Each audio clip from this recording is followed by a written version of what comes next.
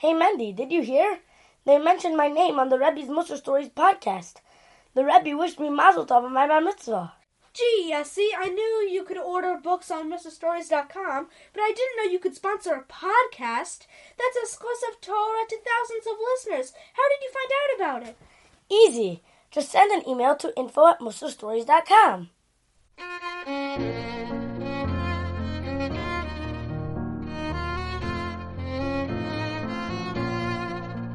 Welcome to the second series of Medrash Morsels, short but sweet midrashim designed for the whole family to share for Shabbos dessert. Medrash Morsels for Parshas MEENEE. Children, do you remember way back in Shemos when Hashem was devising a plan to rescue the Bnei Yisrael? The Bnei Yisrael were suffering in Egypt, in Mitzrayim, and they needed a salvation. So Hashem found Moshe wandering near the Sineh, the burning bush way far away from Egypt. And Hashem told him to go tell Paro to let my people go. Well, Moshe put up an argument. Moshe argued with Hashem at the Sineh for 7 days. He thought up all different excuses why he can't go. After the second day of refusing, HaKadosh Baruch Hu told Moshe, I'm going to pay you for this stubbornness. But then Moshe told HaKadosh Baruch Hu the real reason. Ribbonu shel olam, Aaron my brother is older and greater than me, and I should go to speak to Paro? Ribbonu shel olam, I pass. So Hashem said, you're right, Moshe. Aaron is greater than you, but still, I know that he will see you surpassing him, and he will be happy in his heart. He'll be happy for you.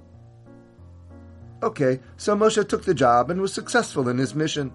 Paro eventually listened to Moshe and let Hashem's people go. That happened in Nisan 2448. What do I mean 2448? That's 2,448 years since the beginning, since the creation of the world, since Ma'aseh Bereshis.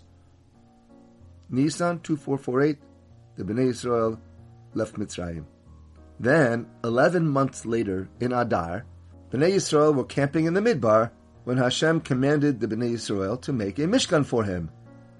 By the way, there's an epic story, a whole big one, about this, called Chasnei Dinasiyah. Go to MussarStories.com and listen to Chasnei Dinasiyah. Well, when all the work was done, Moshe inspected it all. Every last job was completed to perfect specification. The Bnei Yisrael did an amazing job, well done, and Moshe blessed everyone for it. Yehi ratzon she'tishra shchina b'masi yadechem.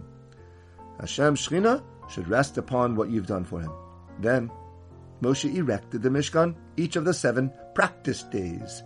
Those days are called the Shivas Yemei HaMiluim. During those days, Moshe was acting as the Kohen Gadol. He was the one taking care of the practice korbanos. Moshe was throwing the bloods on the Mizbeach and burning up the fats on top of the Mizbeach. Moshe thought that he was going to be the permanent Kohen Gadol. What a schus! But then, on the 8th day of the Miluim, Vayihi bayoim hashmini, a surprise! HaKadosh Baruch Hu says to Moshe, what do you think, that you're going to become the Kohen Gadol? Sorry. Kara Moshe le'Aharon ulvanov. You have to go call Aaron to be the Kohen Gadol. He was happy in his heart that his little brother, you, would become the nation's leader. I want him to wear the jewel stones of the Choshen upon his heart. Yes, Aaron will be the Kohen Gadol.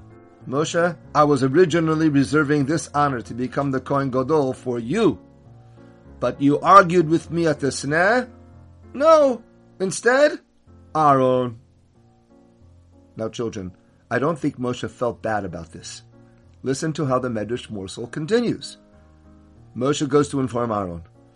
Aaron, you know what Hashem told me? That you are appointed to be the Kohen Gadol. Aaron asks incredulously, what? Me? You are the person who exerted yourself for this Mishkan. You put it up single-handedly, and I should be the Kohen Gadol for it? What about you, Moshe, my brother? And now listen to how Moshe responds. Aaron, I promise you, even though you are becoming the Kohen Gadol, I am Ki'ilu becoming the Kohen Gadol as well. Just as you were happy when I became great, so too, I am happy that you are becoming great. And kids, that's how it happened. Aaron became the Kohen Gadol. But did you hear this, what Moshe Rabbeinu was telling us?